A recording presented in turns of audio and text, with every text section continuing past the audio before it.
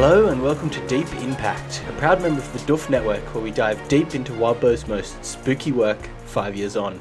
Coming up next is Elliot Diebold. And that was Ruben Morehouse. And we are back for Breach 3.2.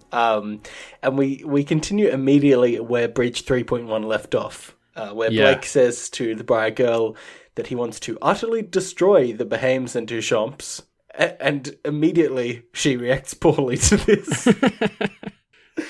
Her little rabbit thing leaps out of her arms and turns into this giant wolf, bear, eagle, man, bear, pig type monstrosity.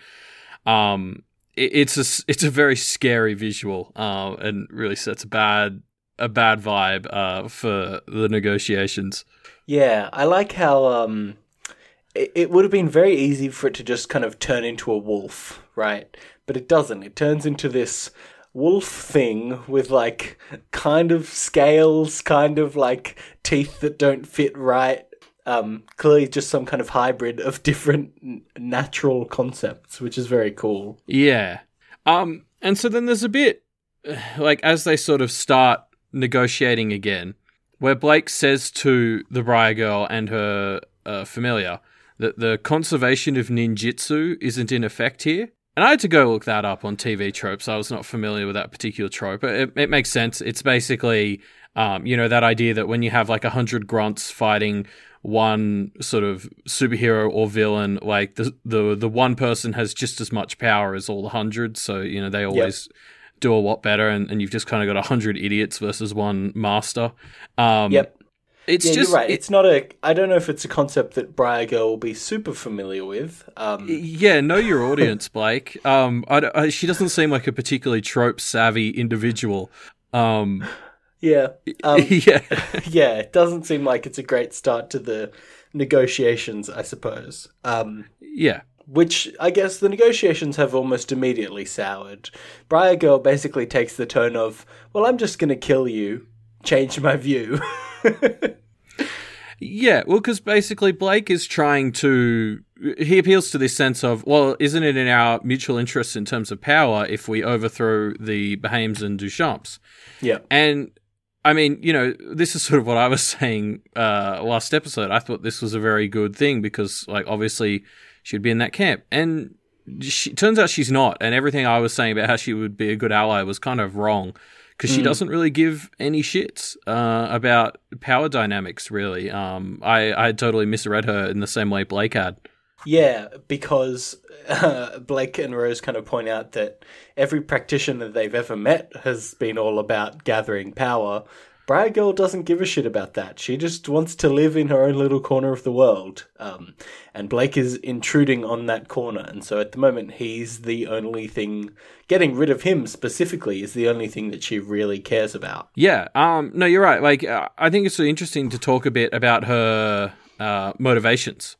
Yeah. Because, I had been working off the same assumption as Blake that she was just your typical power-hungry practitioner. And I guess that's our fault for trying to label things so simply. We keep getting told not to. But yeah, you're right. She just seems to, she apparently awakened or whatever and just decided she wanted to go and chill in the forest, or at least that's what she thinks she wants. With this weird familiar dynamic she has, you can't be convinced. I'm not totally convinced that maybe things weren't pushed in that direction, but at the very least, the current pairing of the two of them just really likes this little patch of forest they've got. They're not even full on. I kind of thought she was going to be this big environmentalist, but it's not even really that. She just likes her little forest and she wants to live there, and it's just that the Thorburns technically own it, so she can't form a domain there. Yeah.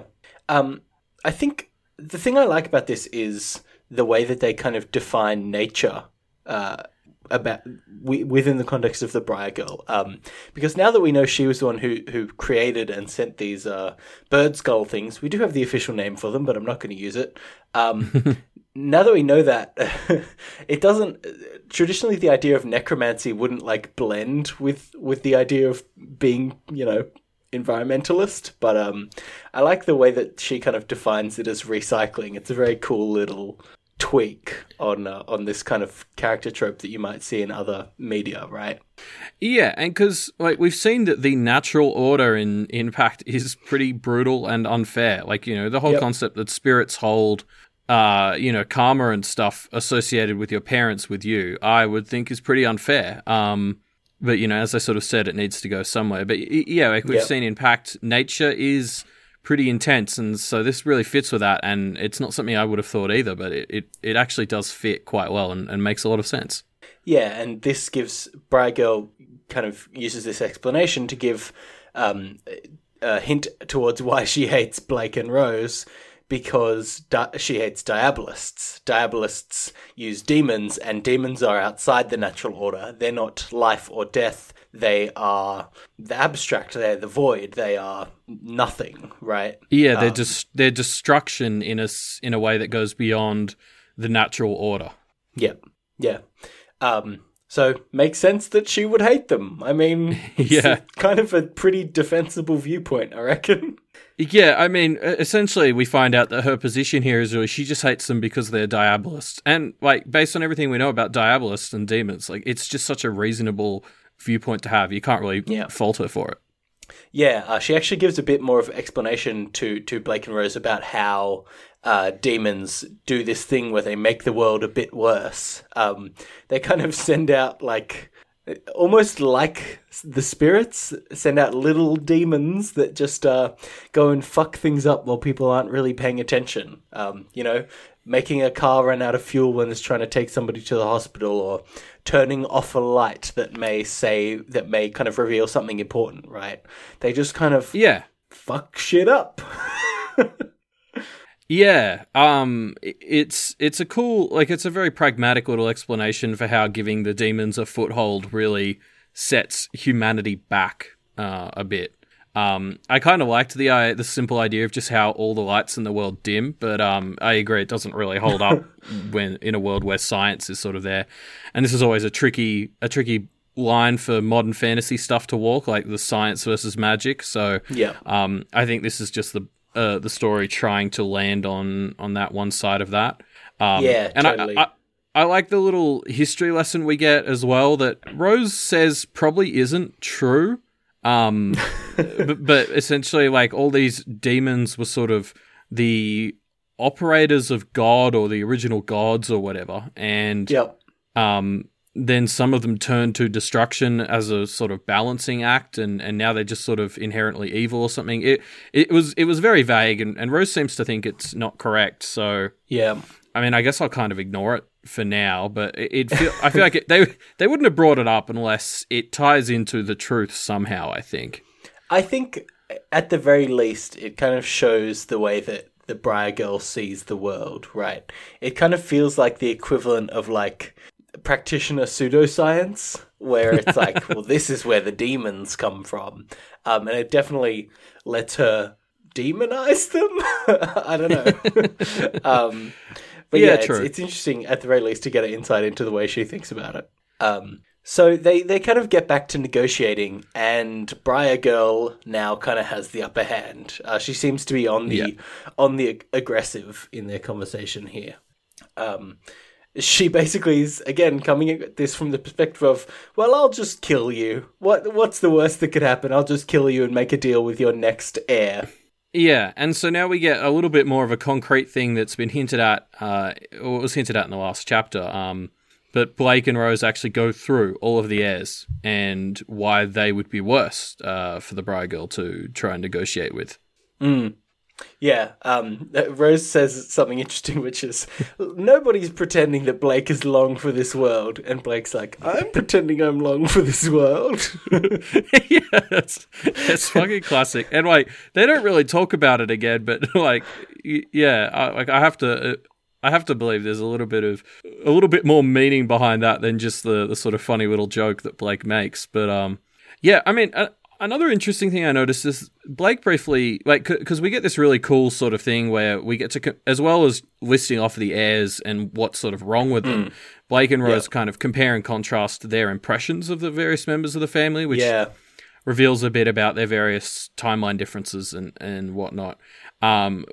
but, you know, Blake specifically is the only one who talks about his sister. Like, Rose doesn't really mention it. And I just realized we haven't really seen a concrete reaction by Rose to the fact that in this timeline, she has a sister. Because I think we've gotten the impression that she's an only child still. Because, you know, the parents wanted a daughter. So there was no reason to have a daughter when Blake didn't run away. They didn't need to make another daughter after they had Maggie.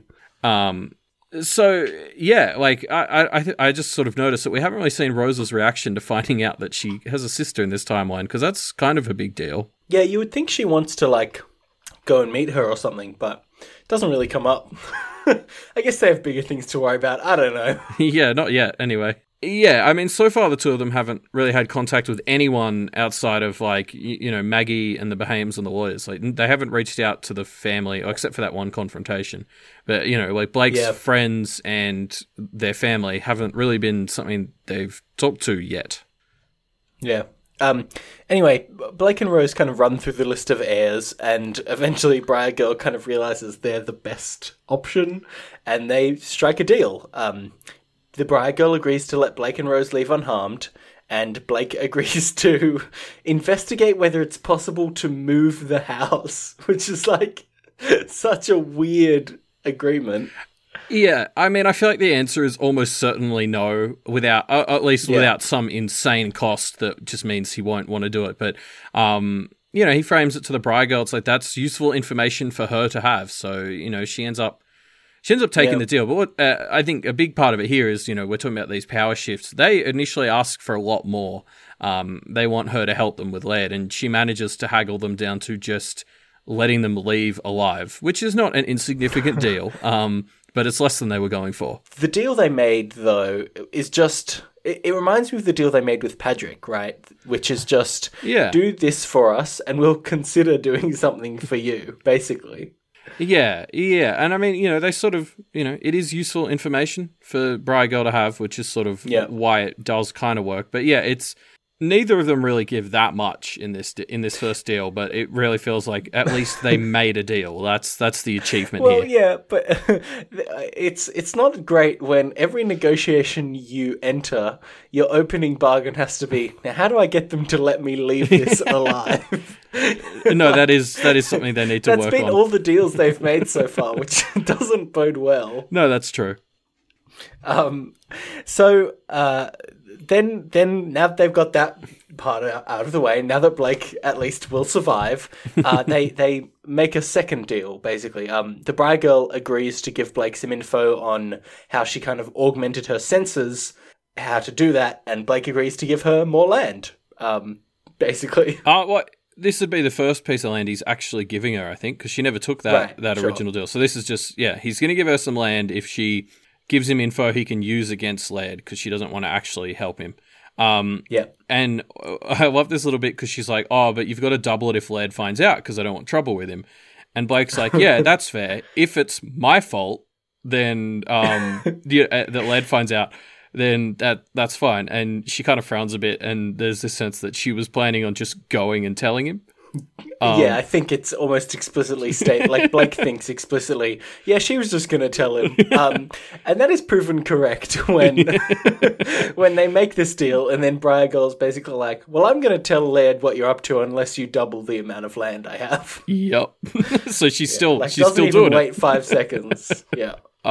And then Blake and Rose kind of one-up her by threatening to just randomly claim some land in the middle of the forest just so she can't have it, to fuck with her. Yeah, like claim their domain as just a random piece of land to fuck with her. Yeah, and things get pretty hostile at that point. There's some harsh and non-hypothetical words thrown around. But eventually... They've clearly struck a nerve. Yeah, it works. And so they reach a third and final deal where they will stop threatening to do that if she doesn't tell Laird about the plan.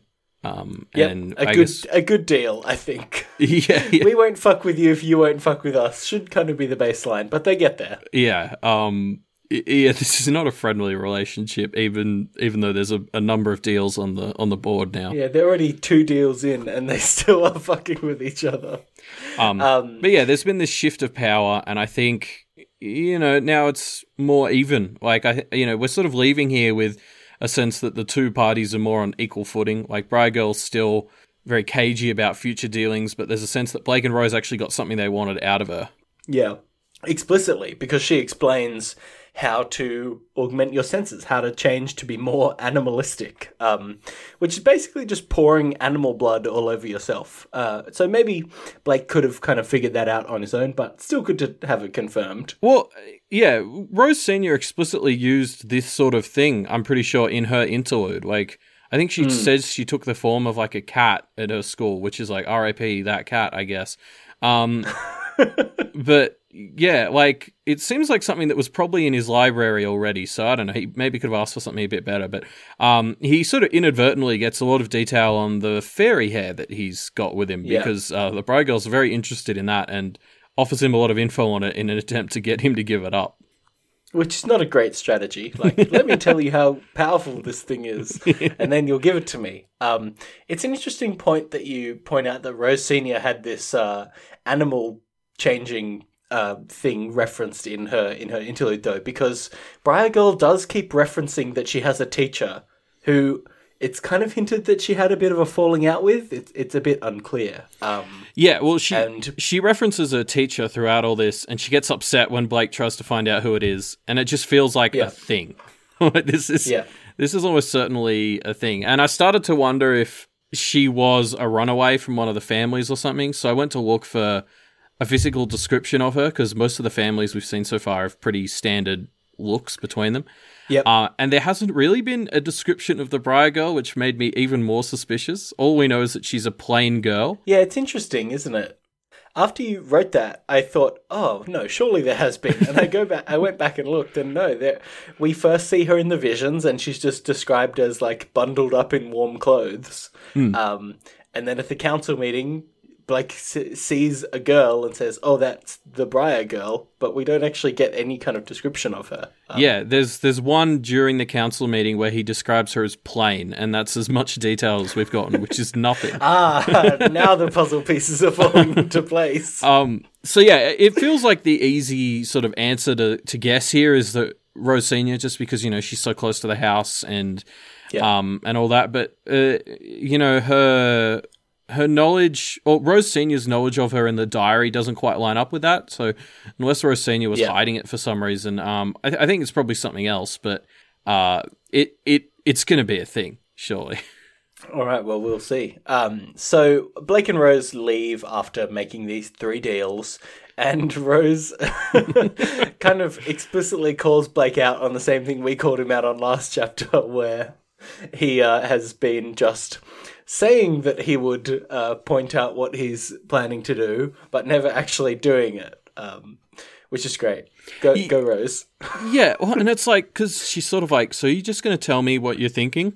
Because, you know, I don't want you to run off and just not really tell me anything and ask me if I'm okay with it. And Blake's like, oh, I only did that once. She's like, no, you didn't. No, you've done it every time. And it's a bit of like an oh shit moment for Blake, which is hilarious. But then it's even funnier because then Rose is like, also, I feel like you're probably thinking that you want to promise me that you won't do that. Don't, because you're going to break that promise. Like, shit, there's absolutely Rose has really got a good read on him. Yeah, there's absolutely no faith on Rose's end, and I think she's right.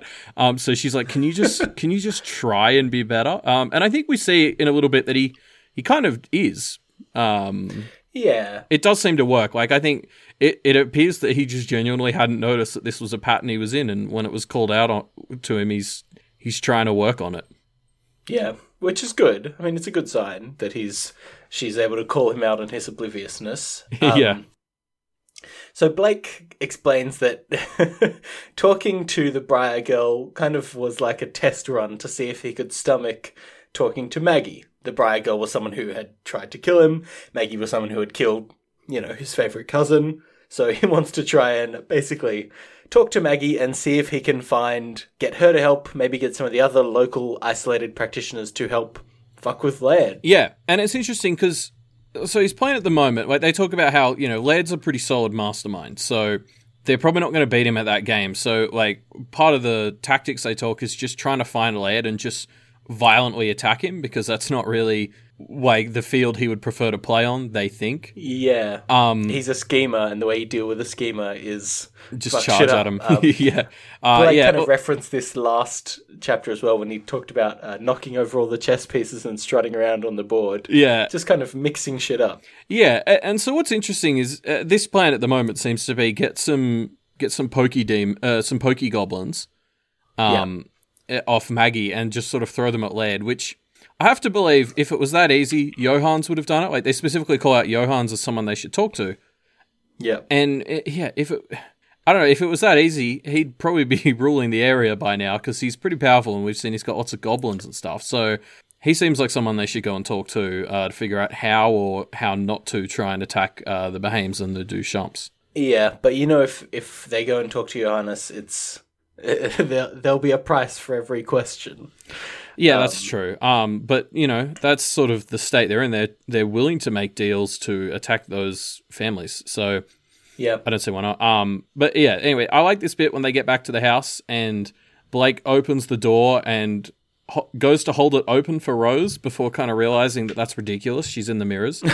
And he kind of like embarrassingly jumps back into the house and is just like, oh, good, Rose didn't really see that. But I think it's important because it shows that he does think of Rose in this moment. And I'm hoping it's a sign of better coordination between the two despite what happens soon.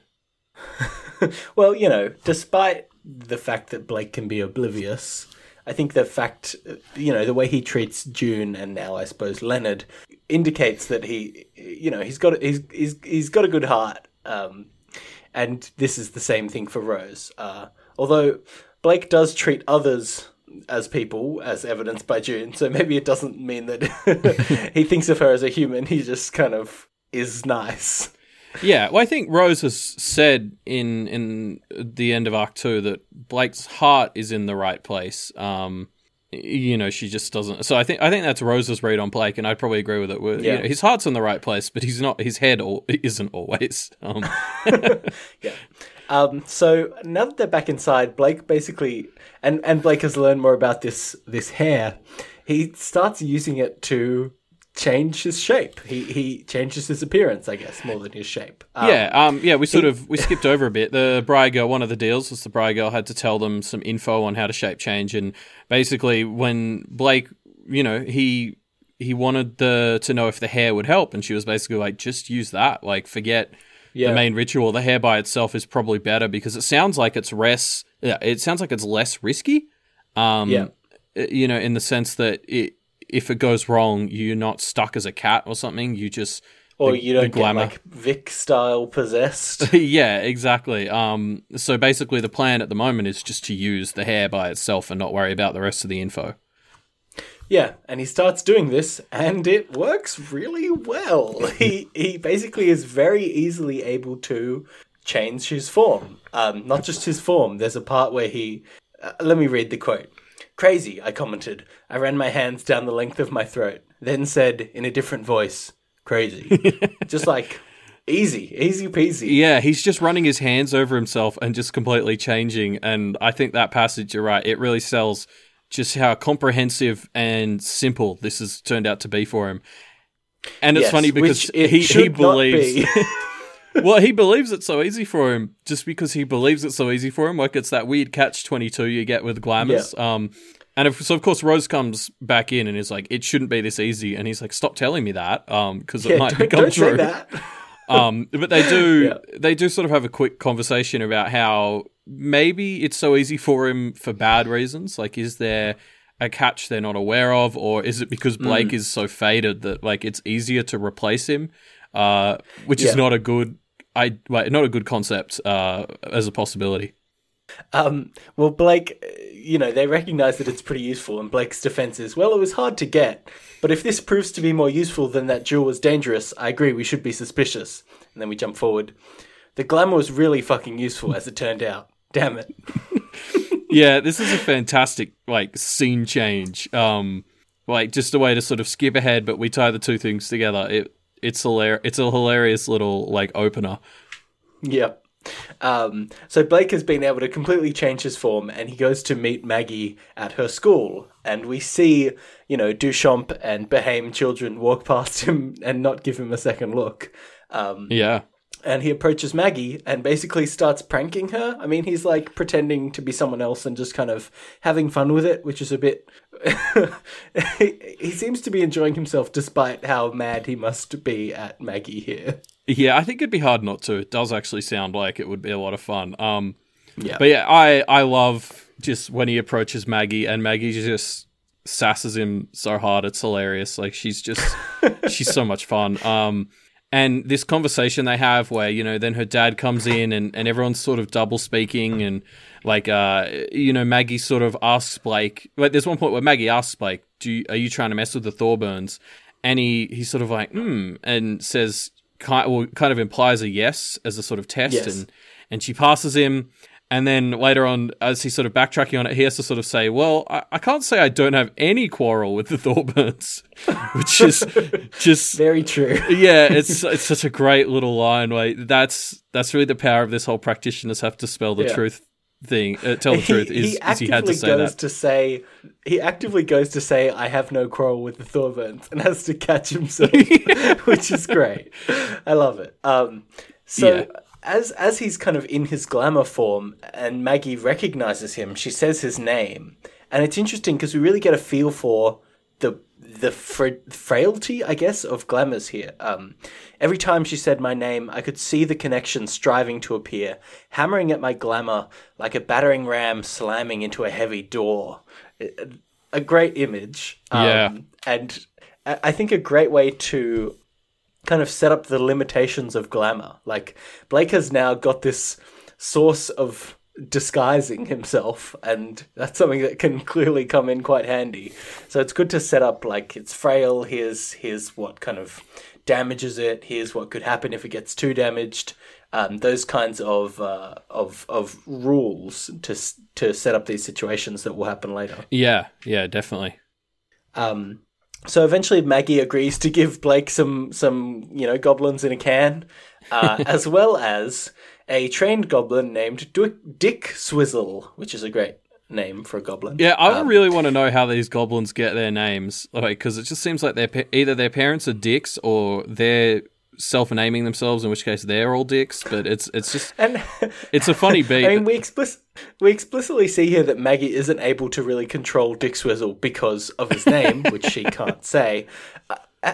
It just seems like the inability to swear is so uniquely crafted to make her life as a goblin queen or whatever more difficult. Yeah, you're right. I hadn't quite noticed that, but that's so spot on. Like, she's trying to specialize in goblins, and all of them seem to have pretty crass names. So it's a pretty big limitation that she can't say them. Yeah, she can't command them by name. Anyway, so Dick Swizzle is a goblin that responds to the holder of this little silver whistle.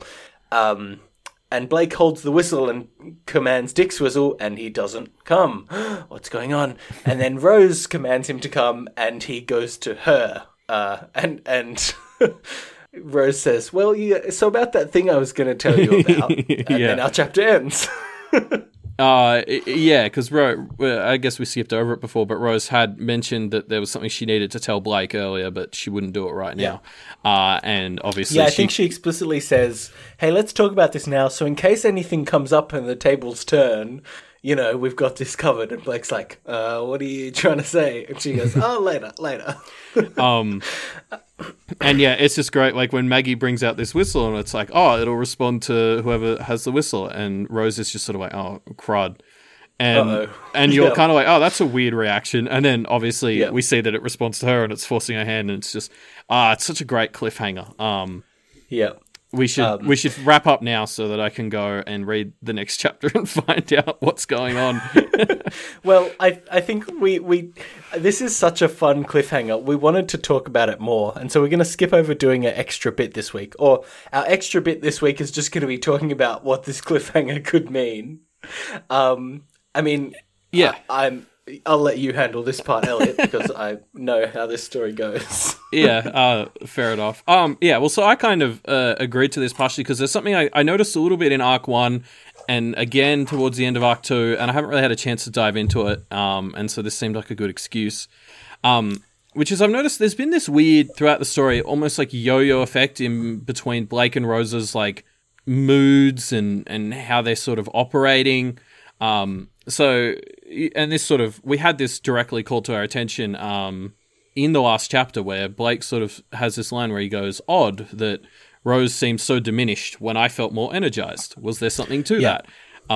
So this sort of calls attention to it explicitly, but there's definitely been some foreshadowing, I think. In Arc 1, we had that bit where Blake really wanted to get out of the contract when they first sort of saw it, and Rose talked him out of it. And then it was like the next chapter, they had the opposite argument because Rose wanted to do the witch hunter stuff to get out of it, and Blake was suddenly against it. And I think I called out how that sort of seemed a bit odd to me.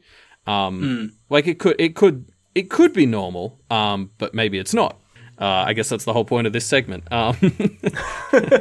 And then, sort of all throughout Arc 2 in particular, we saw the two of them kind of often complement each other quite well. And it always seems like there's the character differences that explain that. But there's this real sense that when one of them is sort of weakened or ineffectual at the time, the other one sort of steps up. And so obviously I've been theorizing that they're sort of swapping places, and it seems like there's something like that happening that sort of got confirmed last chapter. But since this is a Wildbow story, it's probably not as simple as Rose slowly takes Blake's place and he ends up in the mirror or dead, the end. So I wonder if, I've been thinking this whole time that there's maybe more of a mental element to the transference. Like they're taking on each other's personality as well. So now I'm wondering, as I've sort of been talking now, Rose is a vestige, and she's meant to be Blake. And so I wonder if, because this is such a symbolic world, if they're not transferring, but they're, merging, if she's not just straight up replacing him, but they're sort of, Rose Senior has specifically created Rose as a way to merge the two of them together into some sort of super heir. She created the perfect heir by creating Rose to complement Blake in what she probably perceived as his potential weaknesses. So I don't know. So I don't know how convinced I am of this, but I guess I'm throwing it out there. Your previous major theory was that Rose and Blake would swap positions. Now you think Granny Rose created Rose to kind of eventually augment Blake into some kind of super group. Blake plus Rose equals something. Who knows? I mean, yeah, maybe. I don't know. I probably need to sit on it more, but it definitely feels like there's more than just a straight up transference, and I think we're going to get some more details on it next. But part of it, at least, will be some sort of presumably some gender movement to make him more eligible as the heir, because that seemed to be a pretty strict requirement. That I assume I still assume that was not Rose Senior's requirement, but was more something, a requirement she inherited as well. Well, I have absolutely no comments on anything you've said in the past few minutes. So I guess we'll just have to see. Yeah, I guess so. But that's the end of our show for this few days. Our next episode, when we're talking about Breach 3.3, will be coming out in 2 days. It's another bonus chapter on the 20th of February. Yes, so we'll see you all in 2 days on Wednesday. And, if you want to get in touch with us before then, you can email us at mediamdpodcast@gmail.com. Yep. Shoot us an email if you want to talk about the latest chapters or share your thoughts on why Elliot's crazy speculations are right on the money or totally off base. You can also share those thoughts in our discussion threads, which we will link down in the episode description down below. Yes, you can also find more information on the episode at the Doof Media website, which is doofmedia.com. Also at doofmedia.com, I want to talk about a show that I've been listening to lately called Vow to View, which you've probably heard of. I don't know. It's a show where Scott and Elise, who are two, hosts from across the Doof Media network, who are also married, make each other watch movies, I guess, is kind of the loose the loose structure of the show. Yeah, so the show's just undergone a bit of a format change, but essentially how it works is they pick a theme and they exchange movies that go along that theme. So I believe the theme that's just started earlier this week or late last week was Horsepower. Yeah, now that is on paper the structure of the show, but it really is more just about their dynamic and them just talking about random things. They talk about The Bachelor a lot and just other miscellaneous stuff. It's kind of a hard show to recommend, but the really strong selling point of it is they just have a great kind of chemistry that's really fun to listen to. So go check that out. It's they're a lot of fun together, which makes sense because they got married. Yeah, well, I mean, I don't know. Either they got married to have great chemistry or they had great chemistry and then they got married. But either way, it makes for a good show. And so, speaking of Doof, you can head over to patreon.com/doofmedia, where you'll find, the page all about how to donate to the Doof Network and really help all those shows like us and Vow to View keep going. And you get a bunch of cool stuff when you do that. Yeah, or another way to help all those shows would be to support Wildbow's Patreon, because he writes content that then feeds into our show and one of the other major Doof Media shows. He's a great author and someone that we love to kind of support by doing these shows that are kind of talking about his work in detail. So go check out patreon.com/wildbow as well. And I guess that's that. That's all our stuff. So we'll see you on the 20th of February when we talk about Breach 3.3. See ya.